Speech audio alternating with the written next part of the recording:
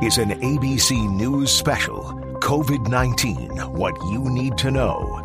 Here is ABC News correspondent Aaron Katursky. Scientists are becoming more convinced coronavirus antibodies do provide a degree of immunity. The latest research out of Beth Israel Deaconess Medical Center in Boston showed, in monkeys at least, that exposure to the virus led to the development of antibodies that protected against reinfection. It's why many people want to know whether they have the antibodies. The problem is the tests. A joint investigation by ABC News and the Mayo Clinic found a number of commercially available antibody tests do not meet medical standards for use and accuracy. Dr. Mark Abdelmalek, who's part of our medical and investigative teams here at ABC News, is with us. So 4 of 9 tests that check for antibodies with a drop of blood from a finger prick underperformed. That's right. So Mayo Clinic decided to take a look at 9 rapid antibody tests, and they ran them to see could they get results that they could start to rely on for their patients in their labs. And what they found is that nearly half, 4 out of the 9 of the tests that they didn't meet quality or performance or accuracy standards. Why not? What was wrong with these tests? So in a couple of them, there were some physical things wrong with the test, the construction of the test kit, the way that the sample entered into the little cartridge that you see. So for some of those, they, right off the bat, weren't performing well. And then for others, it was actually a quality issue. So the results that they got weren't actually reliable. They gave too many false positives or too many false negatives. And so they realized that about half of those tests weren't going to be able to be reliable. I saw in one instance the researchers substituted a saline solution for blood, and even that test returned a false positive? They put normal saline solution or a buffered saline solution into the little cartridge where the blood was supposed to go, and just with saline, it turned the test positive.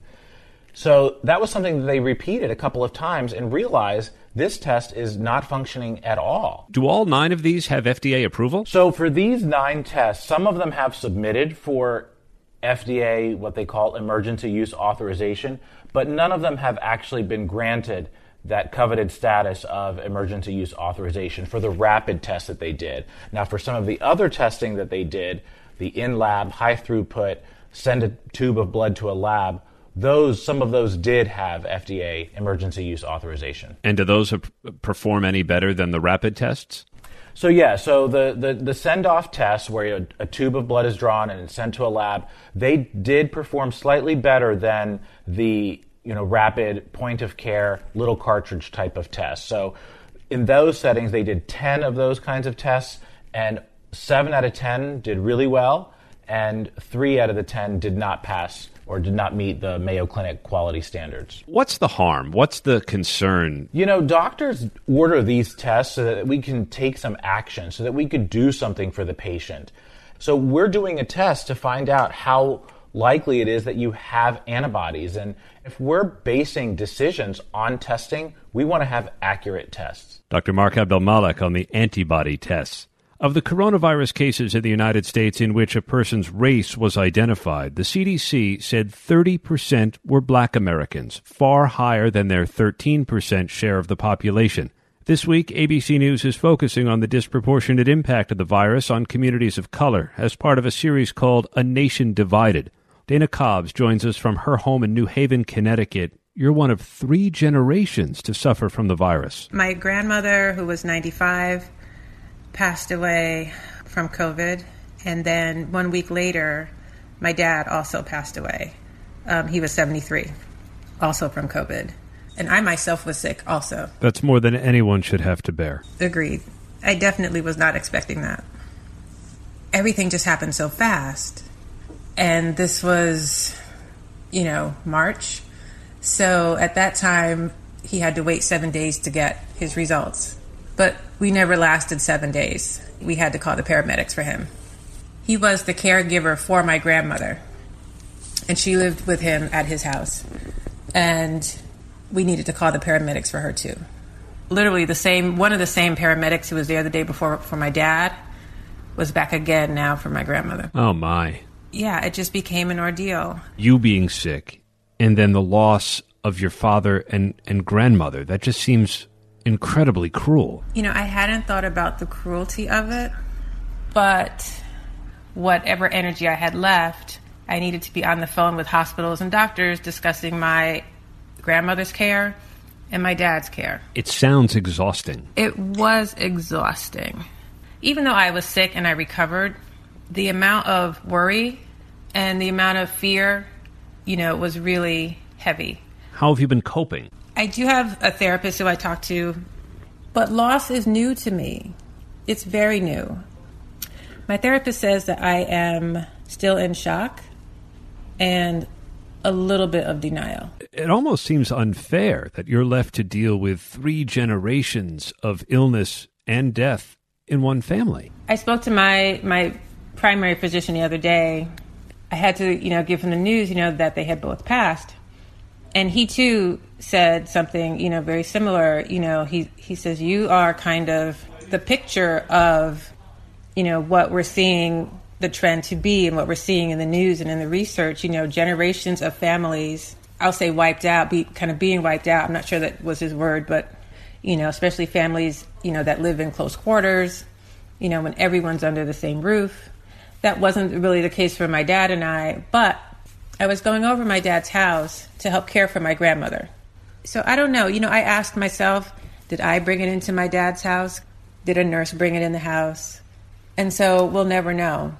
But if you have certain underlying conditions, and I know that people who look like me tend to, I feel like as people of color, we all know it's awful. Some of us, I think, look at it from a place of fear and don't want to get sick, and definitely can't afford to get sick. Some of us, I think, are afraid to go get tested. And a month and a half ago, testing was not what it was today.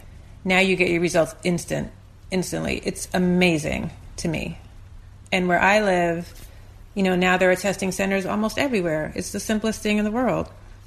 I wish that sort of testing was available 2 months ago. Dana Cobbs from New Haven, Connecticut. Her dad, Morgan, was 73. Her grandmother, Evelyn, was 95.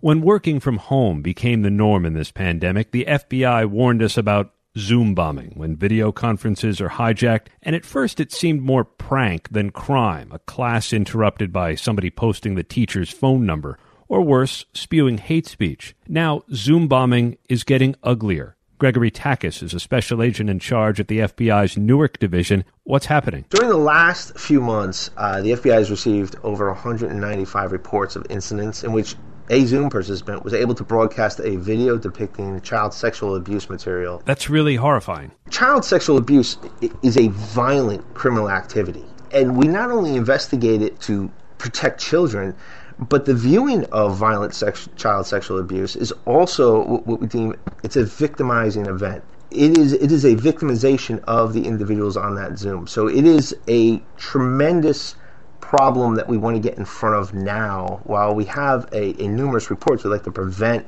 any further victimization as it goes on. If this pops up on someone's screen, what should they do? The first thing to do, obviously, contact the FBI. Do not delete or destroy any of your computer logs without further direction.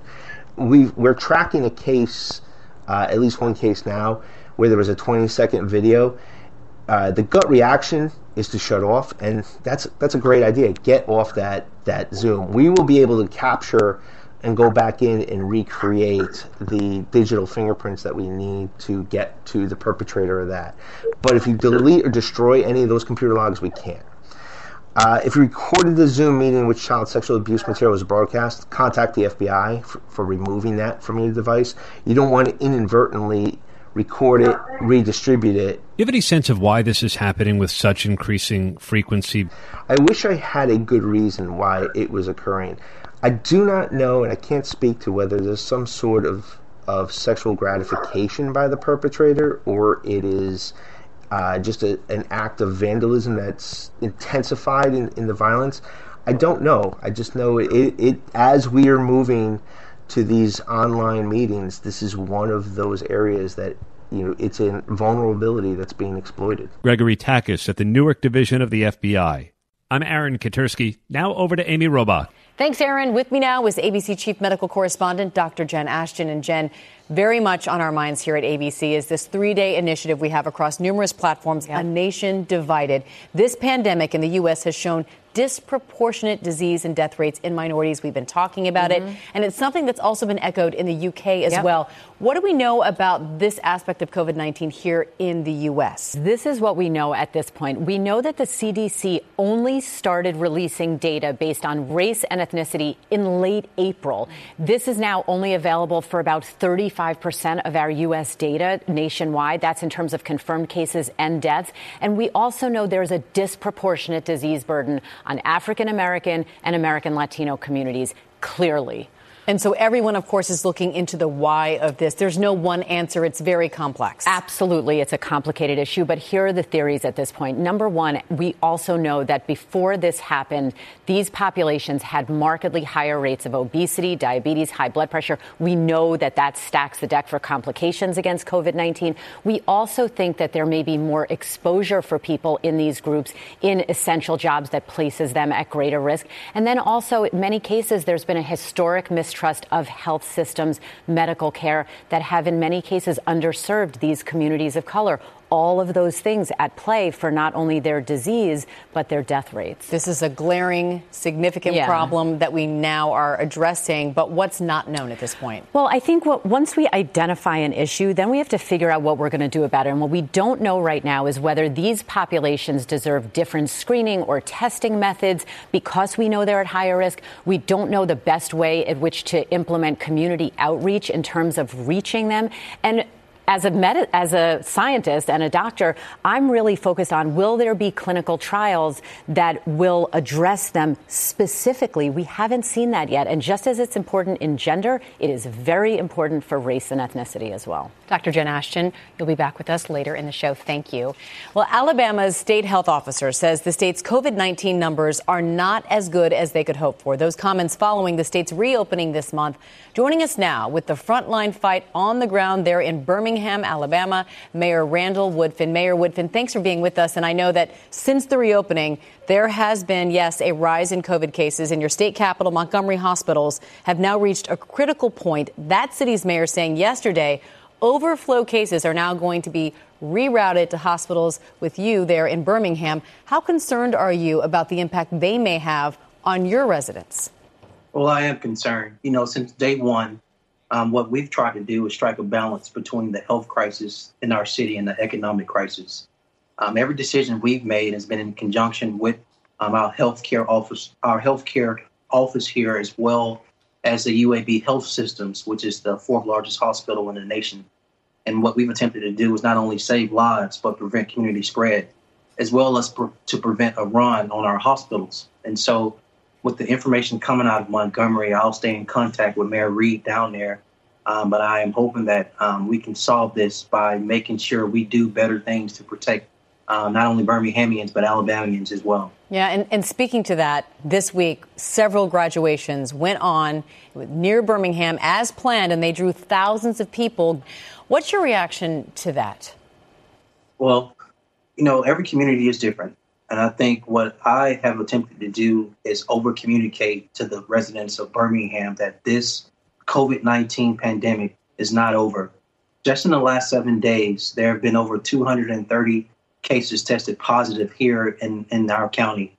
19 deaths in the last 7 days in our county. We have to be vigilant. We have to take this seriously.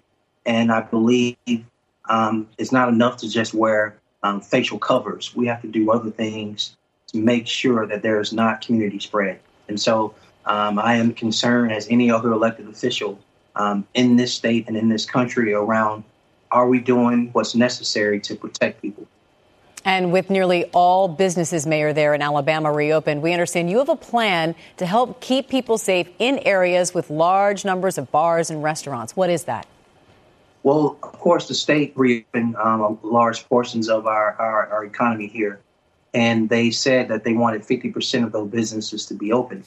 Well, we know that there's still fear and anxiety that exists here, and so we're trying to strike the balance between supporting our small businesses, but making sure that people are going to come out and eat and socialize, that there's enough distance and space. And so we're calling it Eating Our Streets. And what we're doing is shutting down a lot of our streets within our city that are in proximity of a lot of these restaurants and other places where people gather, to make sure that there is intentional social distancing to balance people feeling safe to come out, but at the same time, making sure that there's not community spread. Right. And of course, this is all in an effort, among other things, to ease the economic impact of this pandemic on your city. You recently started, in addition, the Birmingham Strong Service Corps. Tell us what that is. Well, it was a joint effort. It's a public-private partnership. The first phase of it that we raised $2.4 million in public-private dollars to support a lot of these small businesses that had to shut their doors. That supported about 90 businesses within our city. And now we have the core program of this, which goes right at supporting these hourly workers who've been laid off. They make anywhere from $13 to $22 an hour. And it is about addressing COVID-related issues in our community, such as a call center, letting residents know that testing is available. In addition to that, also transportation and other things to let our residents know that we are addressing these issues in every community effort way we can. Yeah, and I know you've been talking to church leaders also in your area to try and come up with a plan for reopening services, people really needing their faith more than ever these days. What's been the outcome of those talks? Well, listen, the biggest single event in Alabama COVID-related has been from a church experience. We know that in church, it is 100% community. People hold hands, shake hands, hug, kiss, sing, shout. And these are the things that give to community spread. And so my conversation since March has been directly to our faith leaders. Your church ground, your place of faith is the number one possibility of community spread outside of nursing homes. So it's really important that you not open up yet. But if you do, you should take certain measures, as in any of your members over 60 years of age shouldn't attend yet. You should watch how you engage members when they come into the actual physical space. And there are many other conversations with our faith leaders, but I had walked with them since day one, and I want to publicly thank them for taking this seriously and doing the thing necessary, not only to protect their members, but to protect the community and the city of Birmingham. Well, Birmingham Mayor Randall Woodfin, we publicly thank you for all that you've done for your community and that you continue to do. And thank you for being with us today. Thank you so much. The coronavirus is exposing gaps in the country's school system and inequalities that are not going to disappear even when things do go back to normal. The students mostly impacted are those who are low income and minorities. Prince George's County in Maryland has some of the wealthiest African-American communities in the country, and yet the county is still experiencing these disparities. Here to explain how its school system is coping with COVID is the CEO of Prince George's County Public Schools, Dr. Monica Goldston. Dr. Goldston, thanks so much for being with us. And I know you grew up in Prince George's County. You graduated from the public schools you now run. So why do you think there is such a disparity still in your county, and what are you trying to do to remedy that? Yes, thank you for having me. I have the opportunity to represent 136,000 students, but still 82,000 of them participate in the federal government's free and reduced meal program. And so for us, it was extremely important to make sure that I closed the access gap that exists during this pandemic. We started quickly by distributing over 60,000 Chromebooks to our students. We had parents who stepped up and helped. 15,000 of them allowed our students to use technology that they have at home. And with the assistance of our Board of Education, we were able to reallocate $2 million to work with our partners at Comcast and Verizon to provide Wi-Fi access. We then also offered lessons on our television station, our public television station, by master teachers. And then we offer enrichment packets that can be picked up at any of our 49 meal distribution sites. So for me, it was important to make sure that I met the needs of all of our community members and students, knowing that we serve a community with such large disparities that exist in income. Dr. Monica Goldston, thank you so much for being with us. We certainly appreciate your time today. Thank you, Amy, and please continue to remain safe. Thank you. Same to you. Coming up, the special medical Q&A up next with our Dr. Jen Ashton. Key information for the hardest hit among us in the COVID-19 crisis, part of our A Nation Divided special coverage. And then we will speak with a representative from an American community hit hard by COVID-19, the Navajo Nation. Stay with us.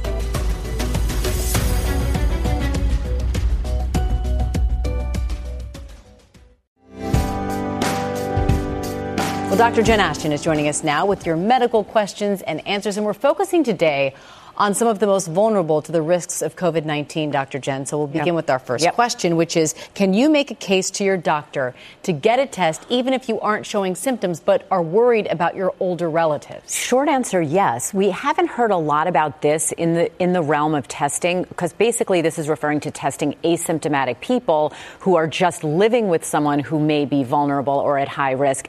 And I can give you a perfect example. Let's say you have an elderly person or someone with a pre-existing medical condition or someone who's pregnant at home, and you have a job or exposure that may put you at risk. Yes, you could make a case for wanting to know if you are one of these asymptomatic cases, because, and you've heard me say it before, it would change your behavior at your home. So again, we shouldn't do a test unless we're going to know what we're going to do with the result of that. And if you were to test positive being asymptomatic, you would maybe distance yourself from that person at home more. You might do extra cleaning. If possible, that person might go live somewhere else temporarily. So yes, I think we should be hearing more about that. But right now, very good question. It hasn't even skimmed the surface yet. Yeah, and an important one, indeed, for sure. With at least 50% potentially of people being asymptomatic. Correct. All right. What are some things you can do to protect your multi-generational household if you are forced to go back to work? This is so important, Amy, because we're learning that actually most cases are occurring at home. That's where people are becoming infected. So how does that work? Even some people who might be protected and bubbled, as we say, not going out, live with people who do. They have to go to work, or they are going out to get food or groceries, et cetera, et cetera. So what you do in your home environment may be becoming more and more important. So it's very easy to say, oh, use a different bathroom. A lot of people, that's not a realistic option for them. So you do want to keep your distance as much as possible in those areas where we have high contact and high density of exposure, meaning kitchen, bathrooms. Clean them well. Try not to sit so close to the person if you're eating dinner together, and be careful when sharing meals, because that's something that we have to reprogram ourselves as to our behavior. When we pass something, use the same utensil, eat off someone's plate, as occurs often in my household. Right, exactly. Yeah, no, it's a whole new way to retrain how we interact with one another. Yep. All right, next question. What should you do if you think you are being treated in a biased manner by your doctor? Don't be afraid to calmly speak up about it. And it could be in the form of a question. It doesn't have to be accusatory. You could say, I feel as if such and such, or I'm a Latino American, I'm an African American. Should I be getting different screening, different testing, different treatment, different provisions? This is really important. I once heard of a case just recently in Boston where an African American patient in the hospital was being screened for COVID multiple times, and the patient actually thought he was being subjected to racial bias for multiple testing by the physician. In some cases, that could be a good thing because you're more on the lookout. But again, how this is perceived can be very triggering for both sides. So just calmly communicate. That's the best advice. Yeah, it's always the right advice, right? All right, Dr. Jen, thank you so much. And you can submit questions to Dr. Jen on her Instagram at Dr. J. Ashton. Well, the Navajo Nation, located in parts of Arizona, Utah, and New Mexico, has been one of the hardest hit areas of COVID-19 and now has the highest infection rate in the United States. Joining us now to talk more about this impact is Navajo Nation President Jonathan Nez. Mr. Nez, thank you so much for being with us today. And we just said the Navajo Nation leads the country, unfortunately, in per capita infection rates. What are you doing to protect your community from further spreading this virus? Thank you for having us on the show, Amy. And we have actually incorporated some really tough, strict policies by a shelter-in-place order, a stay-at-home order, as well as curfews every day from 8 p.m. to 5 a.m. And this weekend, Amy, we're going to have the 7th 57-hour lockdown here on the Navajo Nation. And we're doing that because, the federal government just recently allocated funds to the tribes throughout the country. And, it's been 7 and 8 weeks ago since the monies came in to aid everyone throughout the United States, but tribal communities have been waiting.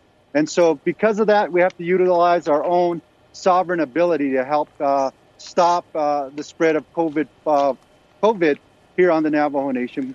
As you all were mentioning in the earlier segment, multi-generations of family members live under one roof.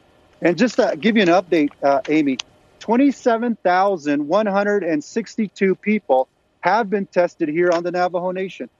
4,253 have the virus. We are now tracking recovery rates. 1,026 have recovered.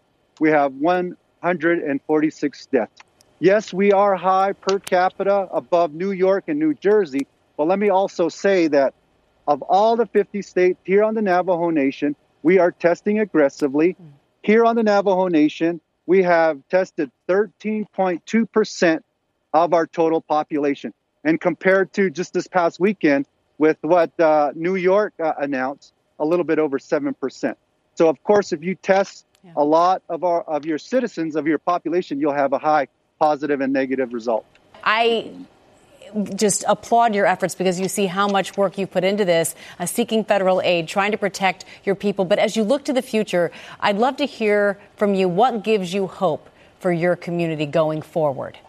Oh, thank you for that question, Amy. The folks behind me, they're the ones that are inspiring me, giving me hope as a leader of the Navajo Nation, because we're all in this together. They're out there getting the word out to our Navajo citizens. The best place to be and the safest place to be right now is at home. You have stories, not just here on the Navajo Nation, but throughout the country, of people in local rural communities coming together to help each other out. And let me just say, here on the Navajo Nation, we've been through some hard times in our history as Navajo people. And Amy, we will get through this pandemic here on the Navajo Nation by working together. And I urge all the states around us, let's slow the opening of businesses, please. Let's just not open businesses throughout the region. You see spikes happening in Texas and other states, but we are all in this together. What happens here on the Navajo Nation affects everyone around us and vice versa. So everyone that's staying home and listening to the healthcare providers, those professionals and those scientists, please adhere to their recommendations, and we will get through this together. Thank you so much, Amy. Oh, thank you for your incredible leadership and your inspiring words. Navajo Nation President Jonathan Nez, thank you for being with us today. Thank you, Amy. God bless. We often hear that contact tracing is one of the keys to slowing the spread of COVID-19 and returning to a more normal way of life. But what exactly is contact tracing and how is it done? Well, here to tell us what we need to know is an infectious disease epidemiologist at the Johns Hopkins Bloomberg School of Public Health, Dr. Emily Gurley. So, Dr. Gurley, thank you for being with us. And you can answer that first question. What is contact tracing and how does it work? Well, it's nice to be here, and I'm happy to talk about contact tracing because I think it is one of the best ways for us to reopen parts of our society with some confidence that transmission isn't going to get out of control. So the virus relies on us and our connections to each other to propagate, to spread. And contact tracing practically is reaching out to people, calling people who are infected with COVID-19 or who have been exposed and could also be infectious, and helping to let them know and give them the advice and the tools that they need so that they can change their behavior and not transmit to anyone else. So asking people to change what they do to stop the spread. And it's important to note, this is not a new weapon here in battling a virus. Contact tracing has been used in the past successfully. Contact tracing is used every day for other diseases and outbreaks. So you're absolutely right. It's nothing new. It's been around as long as we've had a concept of public health. We use it to stop the spread of HIV, tuberculosis, sexually transmitted diseases. It was used to stop the Ebola outbreak in West Africa that many folks may have heard of. So there's nothing new, but the scale and the speed that we have to do this for COVID-19 is unprecedented. So it's going to take unprecedented efforts. Right. And so what should someone expect if they get that call from a contact tracer? So if you get a call, there are two reasons. First, you've had a test for COVID-19 and it's positive. So you should be expecting a call. So public health is going to reach out to you and find out how you're doing, make sure you have what you need, including access to medical care. They're going to talk to you about what you're doing to stop the spread to other people and what you need to do to make sure you don't infect anyone else. Then they're going to find out who you may have infected who you had contact with while you've been infectious. And it's important to find those people because they've been exposed and they could also be infectious. As you probably know, people can be infected with this virus and never know it. They may never develop signs or symptoms. Or even if they are going to develop disease, they are infectious before that happens. So people can unknowingly infect others. And so this is your best way of finding out that you could do that. And again, they're going to help you come up with a strategy to limit your contact with people you live with and make sure that you're not having any other contact with people that could give this virus more opportunities to spread in the community. But it's important to remember, like, they're never going to ask you about your social security number or your credit card information. They're calling to help you. They're going to ask your name, and they may ask you to confirm your birthday, just to make sure it's you, because they may be sharing some personal information. It's also important to remember, if they call you and tell you that you've been exposed, they'll never tell you who the case is that you were exposed to. So they're never going to disclose who the person with COVID-19 is. So people need to know that. Yeah, too. because I was literally about to ask you about fraud, because, a lot of people have taken this tragedy and used it to try and get information, personal information from people. So that's important for people to remember. You are the lead instructor for this online contact tracing course. What are your tracers learning? So this is a course that consists of online lectures and videos, and it's designed to take people who may have no background in public health or infectious diseases at all, and give them all the basics they need to know to be able to go on to a more in-depth, on-the-job training as a contact tracer. So it's available to anyone. It's free. People are taking it just because they want to know what contact tracing is and more about the disease, so you're welcome to do that. But a lot of people are taking it because they want to become contact tracers, and I would encourage them to reach out to their local health departments and see what initiatives there are to ramp up contact tracing there. Yeah, and hopefully it will lead us to a path of a new normal. Dr. Emily Gurley, thank you so much for your time and your explanation, your expertise. We appreciate it. It's my pleasure. Thank you. Next, we have two guests who are lending a helping hand in their home of Puerto Rico, getting essentials to those in need. Jose Soto Rivera and Isaac Romero Calderon have started an initiative called A Comer Puerto Rico, or Puerto Ricans Feeding Puerto Ricans, to help deliver food and medical resources to geriatric communities and those affected by earthquakes that are struggling even more now due to this pandemic. So Jose and Isaac, thank you so much for joining us, both of you. Tell us first what inspired you to help out in this way in these communities there in Puerto Rico. Hi, I'm Jose, and we're really happy to be here. When COVID-19 hit Puerto Rico, it hit hard. Quarantine was enforced, and anyone who left their house after hours would be liable for a $5,000 fine or 6 months in jail, and the service sector was completely disrupted. Many were left without a job, myself included, and I just wanted to help people without a revenue see how they could get some money, some critical goods in. In particular, my grandmother called me one weekend, and she asked me to deliver groceries to her house or her geriatric residence facility. In that residence, there were 200 residents, and 100 of them had no one to turn to for supplies. All of these residents were forced to stay inside by the administrators, and that was just a call to action for me. I just wanted to see how we could get these people the supplies they really needed. And for me, my mother is a pediatrician with the American Academy of Pediatrics, so when I came home from college, she started talking to me about these relief efforts she had participated in to help earthquake-afflicted communities. She told me about the rough living conditions they faced every day and how the supply chains they had are now drying up with COVID-19 crisis. She also told me about the victims of domestic abuse who are now living 24/7 with their abusers and how right now they really needed our help. Wow. And so it's one thing to see the need. It's another thing to put it all together as quickly as you did. How did you do it? Yeah, so I've worked on government initiatives before, and I have a bit of expertise on these initiatives. And I just reached out to my whole network. I called all my friends. I bothered every single person I knew. And there were people who really wanted to help, and especially like college students who were at home, not really doing much. We got a team of 12 volunteers for our first delivery, and with the help of Team 821, we delivered to 50 families in Guanica somewhere in early April. That's amazing. And what are you providing to those in need? Yeah, so we wanted to make sure we could help people regardless of how we scaled our funding and delivery efforts. that end, we contacted local doctors and the communities themselves to see what they really needed, what kinds of goods and services were like the most crucial. We ended up making these packages containing basic produce, canned goods, medical supplies, and hygienic supplies. And these packages we estimate support a family of 4 for about 2 weeks. Not only are we providing these packages, but we're connecting the communities with a network of support services, including mental health care hotlines and even house repair services. Well, it's incredible what you're doing, what you've done so far. We can't wait to see where you take this. Jose and Isak, thank you so much for helping others and for joining us today.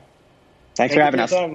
We turn now to Dr. Jen Ashton for her final thoughts. Well, Amy, as we're all focused on this racial and ethnic divide and what is really being shown by this virus, I wanted to, again, bring it back to medicine, where it is so important to identify differences in a patient as you're evaluating them, as you're treating them, as you're screening them. That is really key. However, there are caveats, and it is important when you identify someone by race or ethnicity not to generalize, not to presume or assume, but to use it as part of our medical approach. And I think this is a perfect example of this is not a one-size-fits-all technique and style that we have in clinical medicine or in public health. And this virus is showing us we need a targeted approach to fighting it. I've heard you say that so many times before. Dr. Jen Ashton, thank you for being with us today. And that is what you need to know on this Thursday. I'm Amy Robach. Thanks for listening.